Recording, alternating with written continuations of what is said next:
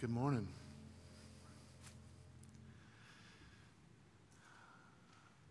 I'll just say a little side note.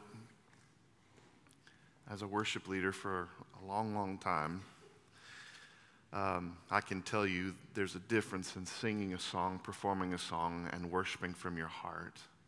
And I'm thankful that we have a worship pastor who leads us that way from his heart. Aren't you? We love you, Daryl. Thank you, brother, for leading from your life and from your heart and the authenticity of who you are in Jesus. And I'm thankful that he's my friend and he gets to lead us in a lifestyle of worship, not just a song of one. Amen? Good morning. So glad to be with you this morning at the campus of South City Church. If you're with us and you're new to us, we're so glad you're here. Thanks for being here. We hope that you feel like a part of our family. Hope that you enjoy being with us today, and I hope that we will love on you in such a way that makes you feel welcome. Last week, we've been in the series in the Gospel of Mark, and last week we talked about two separate stories that dealt with this day called Sabbath. This day in the Jewish culture in Jerusalem and Israel, throughout Israel, had become the day where the Pharisees kind of used it against the people. They used it as sort of the focal point of their control and religious abuse over Israel and over the people. And they created all these man-made rules and traditions. In fact, the Talmud, which is kind of the main rule book of man-made traditions for the Jewish faith, has 24 chapters of what to do and what not to do on Sabbath alone. It had become this crushing weight of guilt, and it had lost all meaning that God had intended for Sabbath. The very word Sabbath means to rest, and it had lost all aspects of rest, and it was all about duty and obligation, right and wrong, and control. And so even the whole nation, especially the leaders, had really lost this thing that God intended to be a blessing to his people, not a burden. Today we're going to see that there's some pressure in ministry, and Jesus shows us that, and I think there's some things we can glean as disciples also as we see him appoint the 12 disciples in the book of Mark. If you look over with me at chapter 3 in the Gospel of Mark, we're going to get started this morning. If you have your Bibles, Mark 3, verse 7. It says, Jesus withdrew with his disciples to the sea, and a great crowd followed from Galilee and Judea and Jerusalem and Idumea, and from beyond the Jordan and from around Tyre and Sidon. When the great crowd heard all that he was doing, they came to him. And he told his disciples to have a boat ready for him because of the crowd, lest they crush him. For he had healed many, so that all who had diseases pressed around him to touch him. And whenever the unclean spirits saw him, they fell down before him and cried out, "You are the Son of God." And he strictly ordered them not to make him known. And he went up on the mountain and called to him those whom he desired. And they came to him. And he appointed 12, whom he also named apostles, so that they might be with him, and he might send them out to preach and have authority to cast out demons. He appointed the 12, Simon, to whom he gave the name Peter, James, the son of Zebedee, and John, the brother of James, to whom he gave the name Boanerges. That is, sons of thunder. Andrew and Philip, and Bartholomew and Matthew and Thomas, James, the son of Alphaeus and Thaddeus, and Simon the Zealot, and Judas Iscariot, who betrayed him. That's the text we're going to dig into this morning. Would you pray with me that God would open our hearts to his word? Father, we love you. God, we just thank you for your word. We thank you, God, that there is nothing more powerful in all the world than the word of God.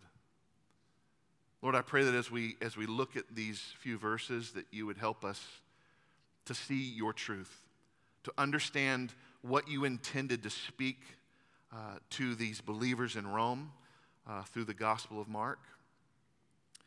God, I pray that you'd help us to understand what you would speak to us today, that we would apply it to our lives, that your Spirit would lead us to all truth. And God, my prayer is that you'd help me to stay out of your way in what you want to do in us today. And Spirit of God, that you would minister to us. Give us the courage to be obedient to your word. Give us the courage, Lord, to dig deeper in knowing you and making you known. May we learn today. May it change us as a result. And we pray it in the name of Jesus. Amen. So we've been studying the Gospel of Mark, and we've seen several different things. I'm sure you're noticing these different patterns in the life of Jesus.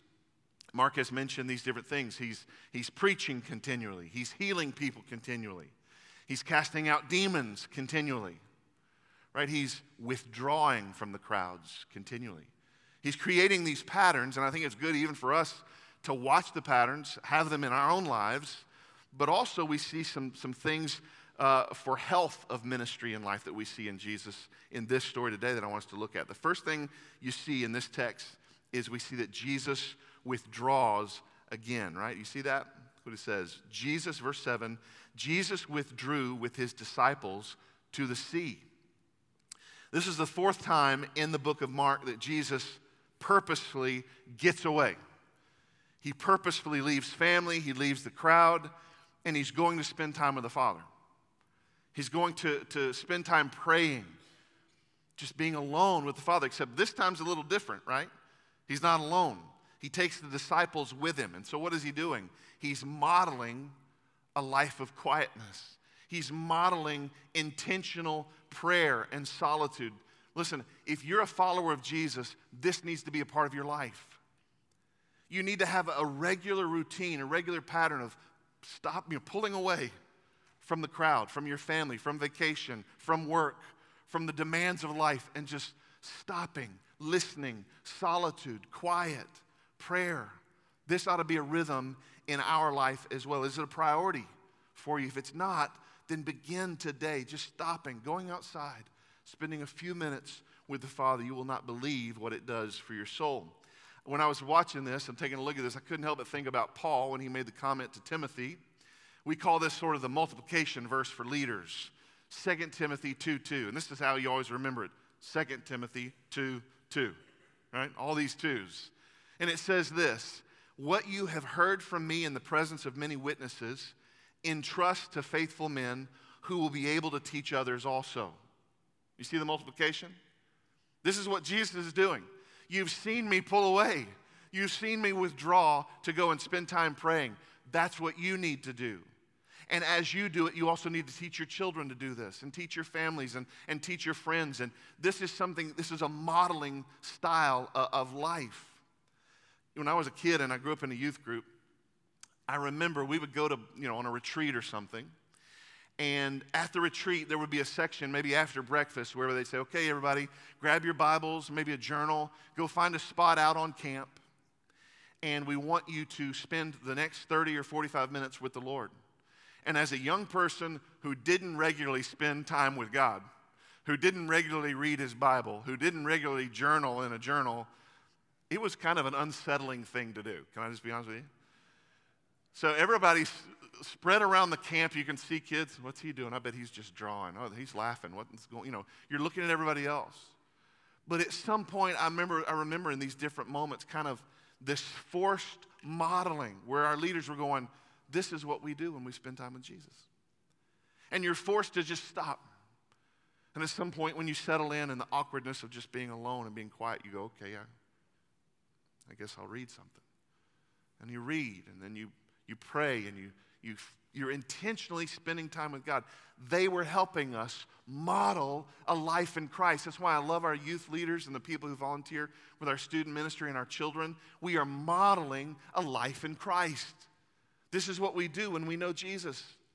We spend time with him, and this is exactly what Jesus was doing. The second thing I noticed about what Jesus was doing, I want to mention three things specifically this morning, and the first is this. Jesus creates boundaries. He creates a boundary here, right? There's a situation where you sense some awareness with Jesus in his life that his greatest need, and I see two boundaries at the very beginning. Jesus understands his greatest need in life is to be with the Father. Your greatest need in life is to be with the Father. So the boundary is, I'm not going to just hang out with everybody. I'm going to pull away. I'm going to go and be alone. I'm going to go and model prayer. Maybe in that moment, Jesus withdrew with them and said, all right, guys, separate for a little while. Let's just spend time with the Father. I don't know. But he creates the first boundary of prayer, intentional prayer. The second boundary that I see is that Jesus is recognizing, it doesn't take long, that there are so many people pressing against Jesus and wanting to be healed that he creates a boundary. In fact, he creates a getaway plan. Look at this. Verse 7. Jesus withdrew with his disciples to the sea, and a great crowd followed from Galilee and Judea and Jerusalem and Idumea, and from beyond the Jordan and from around Tyre and Sidon. When the great crowd, he says it again, when the great crowd heard all that he was doing, they came to him. And he told his disciples, watch this, to have a boat ready for him because of the crowd, lest they crush him. For he had healed many, so that all who had diseases pressed around him to touch him. Mark uses this phrase, great crowd, twice, back to back. There's clearly so many people. Mark is trying to emphasize this. We're talking about thousands of people. Try to imagine thousands of people. Maybe not even thousands, maybe tens of thousands. And they're coming from all over Israel. All over Israel. I think we have a map this morning. I want to just give you a sense, if we can see it. So down here in the lower part, you see Judea and Idumea, and just above Judea, which is in Judea, is Jerusalem, right? People are coming as far south as Idumea. They're coming from as far north as Sidon, which is north of the very top of the map, doesn't show Sidon. That's Tyre, and above Tyre is Sidon. People are coming from all the way across the Jordan River into this area called Decapolis, which means 10 cities. Also, there's a point where Mark is making a description here about diversity, because Jerusalem and some of those areas, those were Jewish areas, but through Idumea, Decapolis, Tyre, Sidon, those are areas of Gentiles. So these aren't just Jews that are coming to be healed of Jesus. These are Gentiles. They're coming from literally over 100 miles away. Now, I don't know how much you walk on your daily walk. Maybe your iWatch says, get up and move. You probably don't go 100 miles, right? These people were coming 100 miles to be healed. And I would say this, if you knew somebody was 100 miles from you right now and you had some need in your life or a need in your child or your family to be healed, would you walk it? Yeah. You'd be like, let's go. We're starting right now. We're going to get to Jesus. People were coming from all over, and they were pressing against him. Jesus had a concern of a crushing weight. When I was a kid, I went to concerts. I love music and grew up going to concerts. In fact, my first concert was with my sister. We went to go see Rick Springfield. And I'm thankful for that concert. I remember part of it because I loved Rick Springfield. I don't think I loved Rick as much as my sister did. But it was a great concert. But I went with my brother, David, with a lot of concerts. And I remember in the concerts, at some of these, because we bought the cheap seats in the very middle, you know, the general admission, you get in there with everybody else and you mix it up. And it's frightening, if I'm being honest with you, because you're standing like this and people are touching you. Their bodies are touching your body. It's not a fun thing, especially for somebody that doesn't like a lot of crowds. And when they move, you move, right? It's like, oh, okay, we're going this way. Or we're leaning this way. It's not a good feeling. This is the idea. If you've ever been in that situation where you feel uncomfortable with so many people, this is a crushing weight. This is not hyperbole for Jesus. He's saying these people could crush me, and so I want to create a getaway plan. Let's create something, a boundary, if you will. And so he tells the disciples, even before they withdraw, hey, today you're going to need to get a boat. You're going to need to get that boat down close to this area. That's where we'll be. We may need that boat.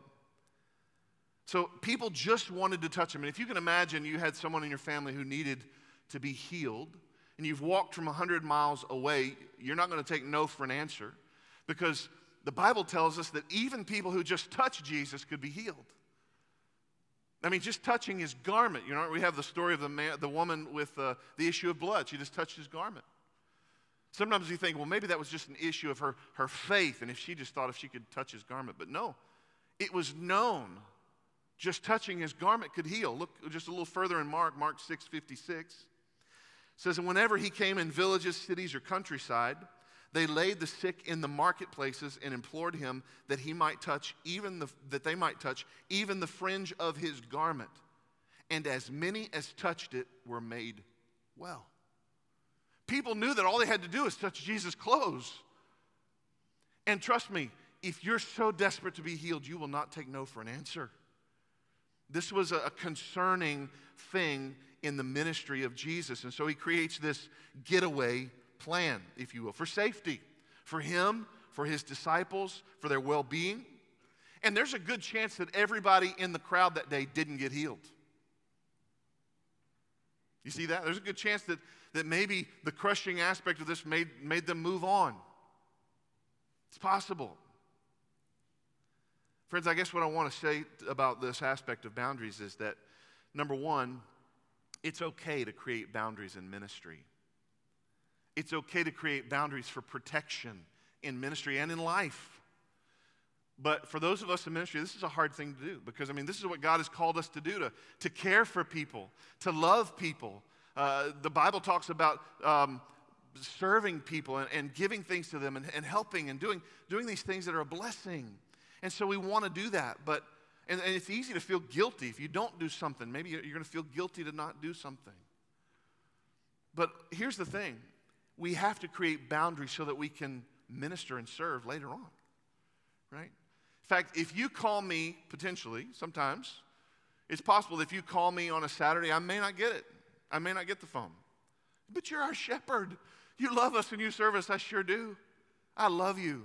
But God has called me to care for my family and my own rest.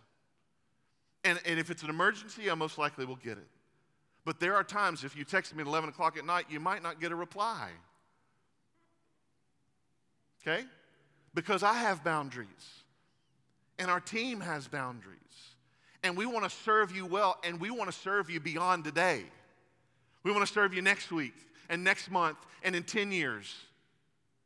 And the only way to do that is to sometimes set boundaries to care for ourselves and for our families. It's okay to do that sometimes. Ministry can be an exhausting thing. We have to have wisdom in how we care for ourselves, our families, with the desire to continue to care for people. 32 plus years in ministry, I've seen a lot of brothers and sisters burn out. People who are they're gung-ho for ministry. Let's go, right? Let's do this. And you just want to, yes, let's do this, but let's have wisdom. Let's have wisdom. Let's make sure we're serving with wisdom. And these boundaries help set up that wisdom. And if you don't have it, you can burn out so quick. Because often people don't know how to say no. People don't know how to say, you know what, that's not the best thing for me. I need, yes, we serve and we sacrifice. But there has to be a rhythm of care if we want to serve longer than a short period of time in ministry. Also notice this, Jesus, he still doesn't want to be announced by the demons. Verse 11, it says, whenever the unclean spirits saw him, they fell down before him and cried out, you are the Son of God. And he strictly ordered them not to make him known, right? Jesus doesn't want his messianic announcement coming from demons. He didn't want them to let everybody know who he is. He also doesn't just want to be the traveling magician that heals people, right? Everybody come to the traveling magician. That's not who Jesus is, healing every single person that he can heal. Yes, he does that. As he can, he heals. But he does so with a purpose, to get the message of who he is, the message of Messiah, the message of the gospel, the message of the kingdom of God out. The healing, the miracles, casting out demons accompany who he is as Messiah and the message of the gospel. Not just to heal every person. They accompany a message. There's a purpose in them. Next thing I see beside boundaries is that we see Jesus set some barriers for people who truly want to follow and go deeper. Verse 13, it says, and he went up on the mountain and called to them those whom he desired, and they came to him. You see, as Jesus and his disciples are withdrawing together, and I'm in my mind, because I've been to the Sea of Galilee, I'm thinking of actual places and actual geography. And it is like most seas or lakes, it's a gradual decline, right, down to the sea, down to the lake. And so as they're walking, as they're withdrawing, they're walking downhill down to the Sea of Galilee. And a great crowd of people are joining them. And I couldn't help but notice that the very next verse said that he went up on the mountain. And I thought it's interesting that we see all these great crowds walking down to the sea, and then all of a sudden the verse changes and Jesus goes up to the mountain. You know, there's been different seasons of my life where I've been trying to exercise. I've had different seasons where I've been an athlete. I've ran a half marathon. I've ran 5Ks. I've been in shape and out of shape. It's like this all the time with me. And almost every time I go, you know what, I'm going to get in shape again. And I want to start running again. I'm going to let you know one of my running secrets, okay? And that is this. When I start working out again, I run downhill. Right? I walk uphill, but then I'll run downhill. It makes me feel like I'm doing more, but it doesn't take as much effort, right? So I'm going to walk, I'm breathing like a freight train. And I get uphill, but then when it's downhill, I can run, and it doesn't take that much more effort. The thing I kept noticing about this text is there's a lot of people walking downhill to the sea. And guess what? It's beautiful by the sea. It's gorgeous out there. We don't mind a nice leisurely stroll down to the sea. It takes very little effort, and it's beautiful. Let's go as a family. Let's get little Johnny healed. Let's go. Let's walk down. But then the text changes, and we see a distinct change in geography. Jesus goes up to the mountain. Here's my point, friends. It's easy to go downhill. It's something that doesn't require as much effort is easier. But Jesus climbs a mountain, and climbing a mountain is not easy. Climbing an area that is on top of a mountain, it requires effort. I told you recently about our trip to Pinnacle Mountain. I felt like I was going to die, right? And that's not a very high mountain. It takes effort. My point being this.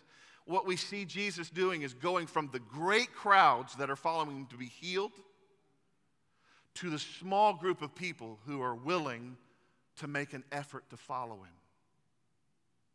It takes effort to be a disciple of Jesus. It is not easy. And a climb up a mountain filtered out some people, can I just tell you? And that's the thing about discipleship. It takes effort. That's the thing about discipleship. See, the people down by the sea, they didn't come to hear what Jesus had to say. They didn't care. It was about them. Can you just heal us? That's wonderful. That's great. Can we just touch you? It's all about me. And Jesus goes up a mountain, and then he calls these disciples to himself. It takes effort to walk with Jesus, to be truly committed, to be a disciple of Jesus that goes deeper in him, that wants to be used by him. It's going to take effort. It's going to take sacrifice. It's going to take commitment. It's going to take endurance. We have to dig in. We have to climb high. There are so many people who label themselves as Christians, and often we just want the easy road. Just reminded in Matthew 7 when Jesus says that there will be people who stand before him and they say, didn't we prophesy in your name? And didn't we do all these things in your name? And Jesus says, I never knew you. It's a frightening verse. So the question is, do you truly know Jesus? Because to know Jesus is to be radically transformed, changing you from death to life. And then when you're changed to a desire to follow and know him more. We see Jesus calling these men, and we're going to get into that in just a minute, but they're going deeper. It's taking more effort. Friends, if you know me, you know I love people. I adore you. This morning I was up early, I was praying for you. And here's my heart. I want you to know this Jesus that I know. I want you to know the joy of the mountaintop. I want you to see the beauty of walking in Jesus with all your heart. I long for you to be formed in Jesus. Not just to walk down to the sea and see the show. Not just to walk in this building and see the show. but to walk deeply in an understanding of who He is and a desire to say, Lord, I want to know You more. I want to say no to sin in my life. I want to know Your word. I want to be used of You in ministry for the lives of people in mission. That's what I long for you. But friends, it doesn't happen by accident. It happens with effort. It happens with struggle. It happens with intentionality in the same way Jesus said, excuse me, I've got to go away. I can't hang anymore. I have to go away and spend time with my Father. I'm sorry, I can't sleep in anymore. I've got to go be with my family. I've got to go spend time with the family of God. I'm sorry, I can't go to lunch just yet because I'm learning to be a disciple. I'm going to go to Equip, and I'm going to learn more to follow Jesus. I can't just take all my time this week because I got to make time for my triad. My triad is important to me. And listen, I want to just put this little side note in there. I pray that you have one. We all need one. We all need a place where we're gathering with 2 or 3 other people, learning God's word, going deeper in what it means, and praying for lost people. That's what a triad is. I pray that each of you have one. And that if you don't, you'll make time for one. You'll be intentional in one. I pray that each of you would be committed to the family of God. And to be committed to the family of God is more than attending a service. Can I just tell you that? I say it a lot, but I mean it.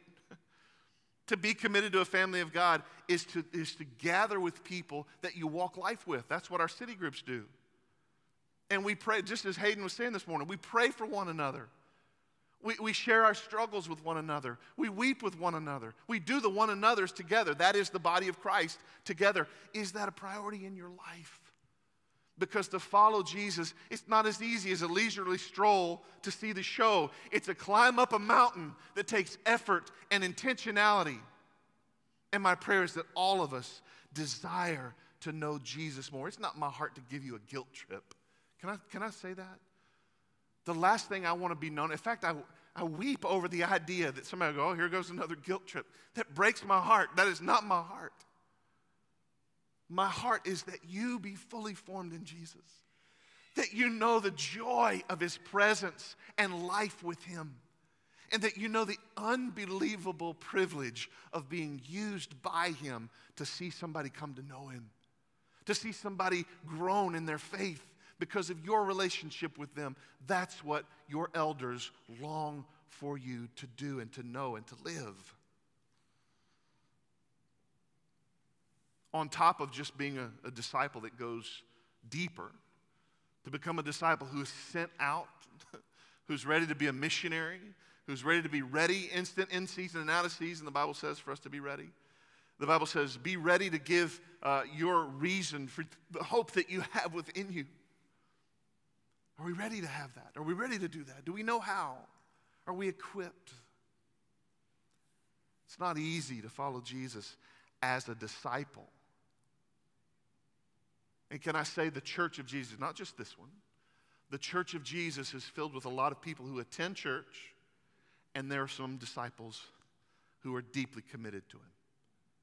May we be a church filled, this is one of our core values, people who are transformed disciples, truly changed disciples, passionate worshipers, our second core value.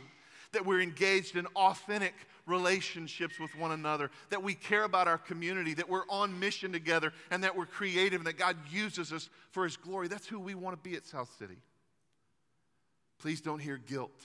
Hear opportunity to know Jesus more. If it sounds like we're calling you to more commitment, you're right.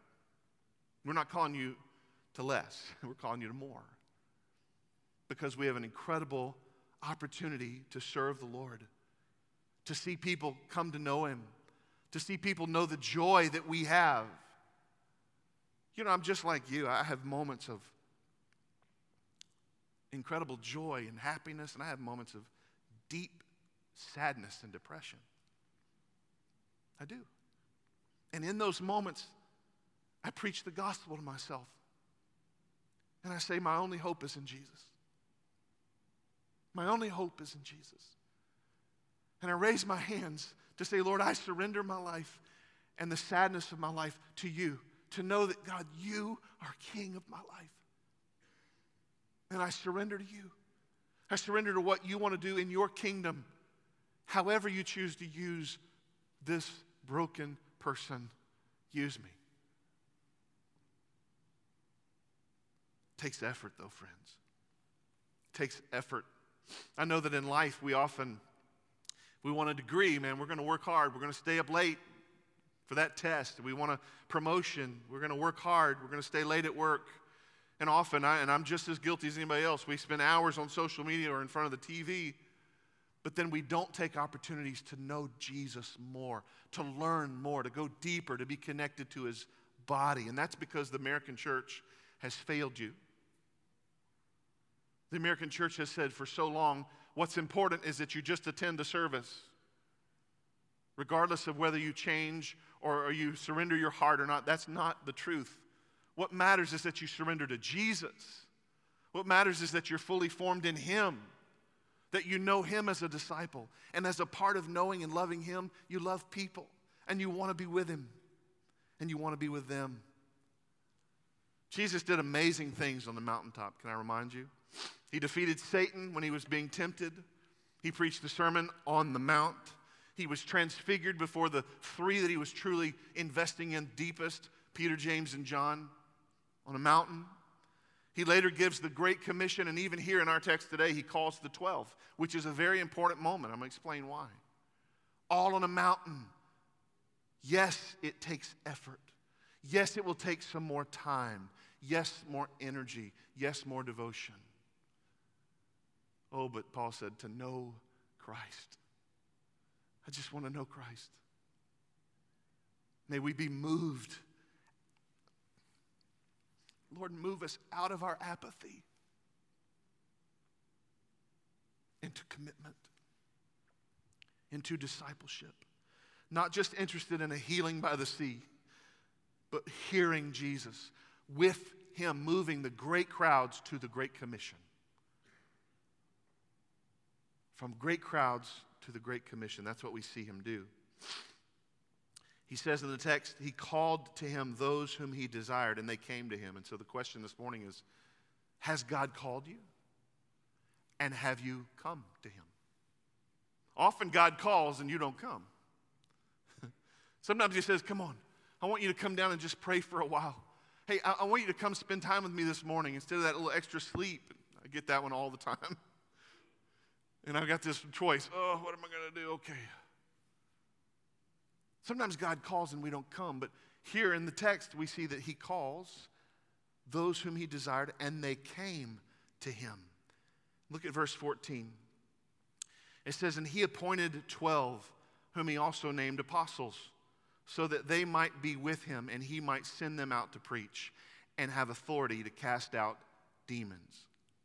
So this morning what we've seen Jesus do is we've seen him set boundaries, right? To protect himself, to protect those who he's with.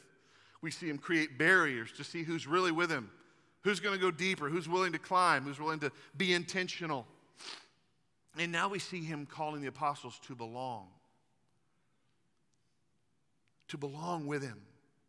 See, these 12 men are going to spend the next 3 years with Jesus. They're going to be roommates, even though there's not going to be very many rooms. Right? They're going to sleep wherever. They're going to cry together. They're going to laugh together. They're going to be together nonstop. Everything Jesus says and does will be witnessed by these men, and that's exactly what Jesus wants. And I love this phrase in verse 14. He says, and he appointed 12, whom he also named apostles, so that they might be with him. You see that first thing?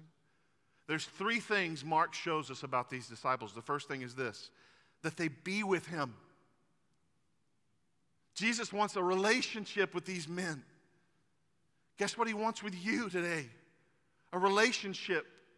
He calls you to be with him, to spend time with him. This is also a coming aside. In other words, will you be identified with Jesus? Will you be in the group that is always with Jesus? Oh, that's one of those Jesus people. Is that you? Do people recognize you as that, or is it a secret for your friends that you know and love Jesus? For people who love Jesus, it's not a secret. It's the truth of our lives. Second thing we see is that he wants them to be a witness for him. Look what it says.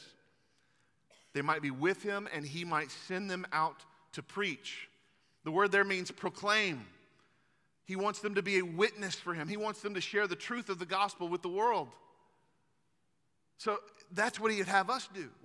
Would we share with people who he is, the truth of the gospel? And then the third thing, be a representative of Jesus' authority. It says that they will have authority to cast out demons. In another gospel in this story, Matthew 10, it says that Jesus also gave them power to heal.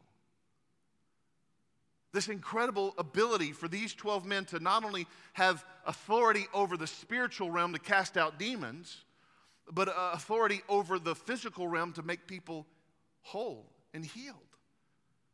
Why? For the same reason Jesus cast out demons and made people well, which is to accompany the message of the gospel.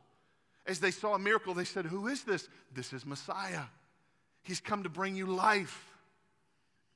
The working of God through miracles was to help people see Jesus, who he was, the message that he had to proclaim about his kingdom, about the gospel.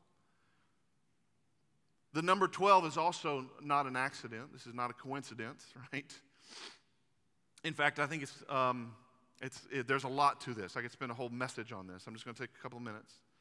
Jesus is making a point here with the number 12. What he is saying to the religious elite, the Pharisees, you are not the leaders of my people. You think you're the leaders. Man, you've got the garb, you've got the dress, you've got the confidence. You don't have the life. And you don't have the anointing. You don't have the power. Look at the authority these men are going to have to cast out demons that you don't. You're not the leaders of my people. The number 12 represents the 12 tribes of Israel. You think he's making a statement there? Jesus is starting over, friends. Jesus is creating a new nation. In fact, if you go deeper into this study about 12, you see that in Luke 22, the Bible says in the new heaven, the new earth, that these 12 apostles will rule the 12 tribes of Judah. And Revelation 21 says that their names will be written on the 12 foundations of the new heaven and the new earth. There's a purpose. Jesus did everything with intentionality. And to say these are going to be the new leaders of my people. Oh, are they the most educated? No. Are they leaders now? Are they the best of the leaders of Israel? Oh, no. These are ordinary men. These are uneducated men, unqualified men who love me and will obey me. 1 Peter 2:9 says that you're a chosen race, a royal priesthood, right? A holy what? Nation. Jesus is creating a new nation of his people. It's called the church. And this is the way Paul explains it in Ephesians 2:19. He says, so then you are no longer strangers and aliens, but you are fellow citizens with the saints and members of the household of God. That's us, that's the church. Built on the foundation of the apostles and prophets. Christ Jesus himself being the cornerstone. This is who Jesus is building. This is what Jesus is building. These 12 apostles, this statement to the religious elite, this building of a new nation, of God's church. Also, the selection of these men is no small thing. Luke 6 in this story says that Jesus spent all night praying before he made this selection of the disciples. In fact, that's the same thing that Jesus had done with the first 4. Remember that? He went to the wilderness and he fasted and he prayed. And the next few days he's making the selection of the first 4. So Jesus is not taking lightly the selection of these men.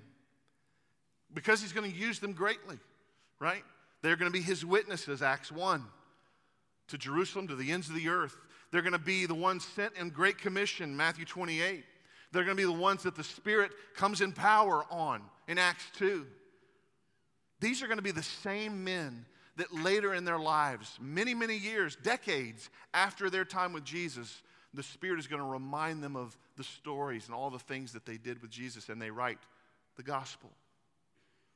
These are going to be the same men that the Spirit says, I'm going to remind you and I'm going to empower you with things lofty, like things to teach my people. This is the New Testament. The Holy Spirit inspires and empowers these leaders to write the New Testament. Incredibly important role for these men. It's an important thing for us to look at in this text. Let's look just at very specifically. You may fly by this if you're just reading this, but I want you to know there's meaning for these last couple of minutes. Mark lists these men by name, but he doesn't just list a list of names. There's a few other elements in this. Look at what it says in verse 16. It says, he appointed the 12, Simon, to whom he gave the name Peter, right? James, the son of Zebedee, and John, the brother of James, to whom he gave the name Boanerges. That is, sons of thunder. That's what that means, sons of thunder.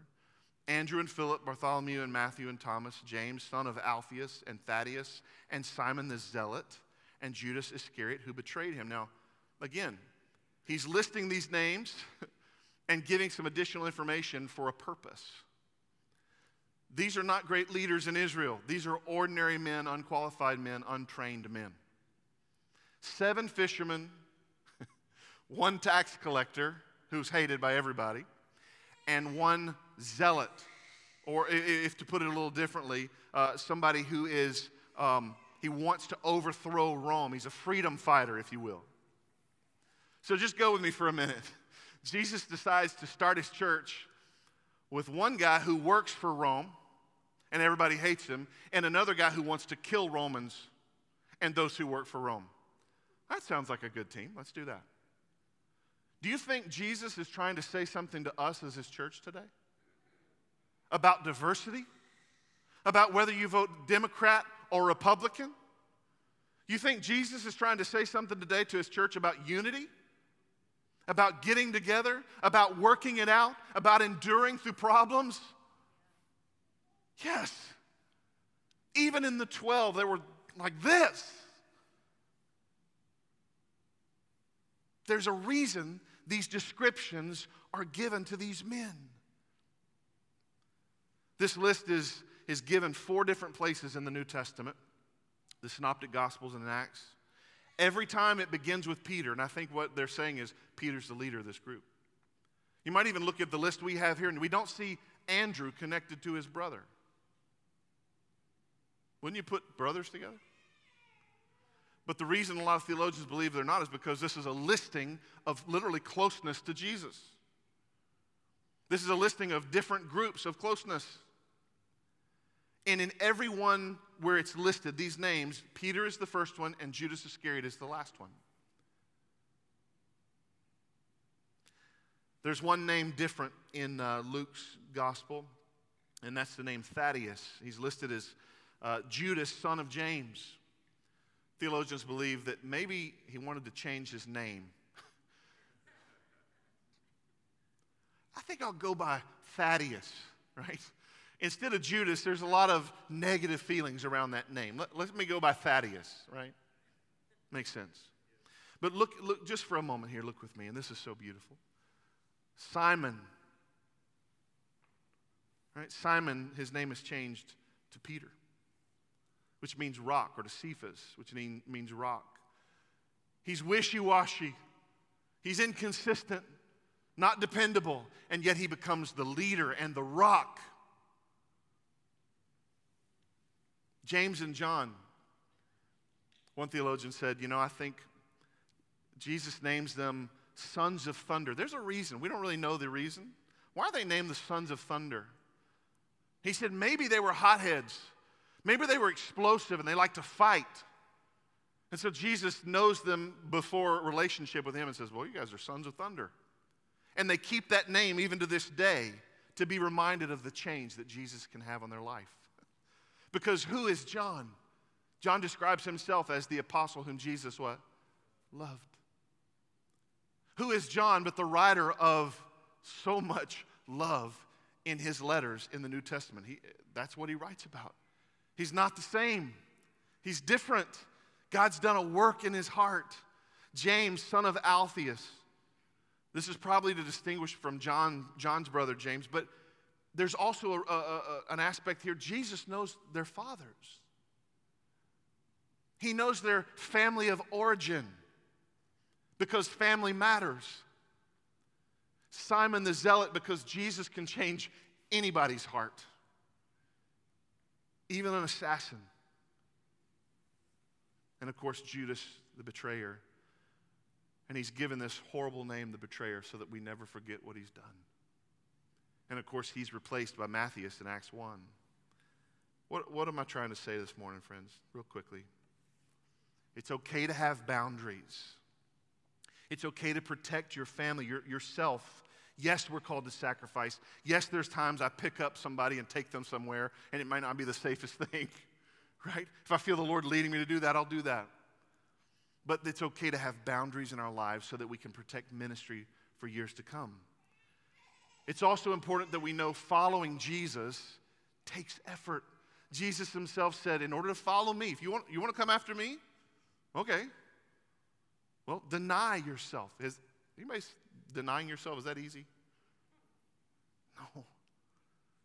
Then he ramps it up. Deny yourself, take up your death, your cross, right? In other words, die to yourself and follow me. It's not easy to follow Jesus, and yet to know him, we have to take an additional step. We have to go further. We have to cross lines of compromise into lines of commitment and depth and sacrifice. He wants to be with us. He wants us to be a witness. He wants us to have authority. Can I remind you this morning, greater is he who is in you than he who is in the world. Jesus has given us authority over the enemy. Let's live like it. Jesus wants to use you. One of the most encouraging things in this text for me is this list of these men and thinking about if my name is on that list as a disciple, what name would he have given me, right? Not sure. But I'm so grateful for the changing power of Jesus, the redeeming power of Jesus. He took the inconsistent hothead of Simon and made him the rock. Took the one everyone hated, Matthew, Levi, and he gets him to write one of the Gospels. He took someone with an explosive anger like John and used him to write about love. Takes a violent freedom fighter like Simon the Zealot and teaches him to serve and love and to be unified in a group. And he can use your story, your sinfulness background, your brokenness. He uses all of it to bring himself glory. He uses it. He even can use your family of origin. Some of you go, you just don't know my family. Jesus knew their family. He knows your family. And he knows that he can do anything in anyone. And here's this encouraging thing to me, and the last thing I'll say. God uses ordinary men and women. That's you. Trust me, it's me. Ordinary men and women for his purposes. Unqualified, uneducated, untrained. He uses ordinary people, and I'm so glad that he does, because guess who he's calling? You and me. Ordinary people. To take the gospel of Jesus to the whole world, to your neighbors, to those you work with, to those you live with, to your friends, and he wants to use you. Will you come up the mountain? Will you take the effort? Will you go deeper? Will you take the opportunities given to you to step a little further into knowing Jesus and making him known? Pray with me this morning. Father, we love you. We glorify you today, God. We thank you that, yes, we are ordinary people, and we are in deep, deep need of your forgiveness and grace. My past is ugly, God, and sinful and broken. And I am a changed man, not because of some effort on my part, but because of the grace and mercy of Jesus alone. Not because I worked harder to be different, but because of Jesus' work on the cross is finished for me.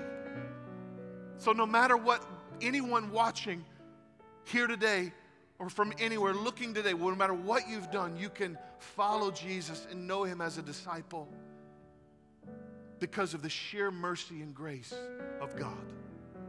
Do you believe? Have you trusted him? As you've trusted him, go deeper. Make choices to follow him. Deny yourself, take up your cross, and follow him. Up the mountain to the places of knowing him more. Lord, you're calling us. May we follow. May we come. May this church of friends and family not be a people of status quo, not be a people of shallow surface, but of depth and relationship and obedience and mission for you. Because of what you've done in us, God. You've changed us. Now use us for your glory in spite of us. From just the great crowds to being on the Great Commission, God, would you help us to do that? And we pray it in Jesus' precious name. Amen.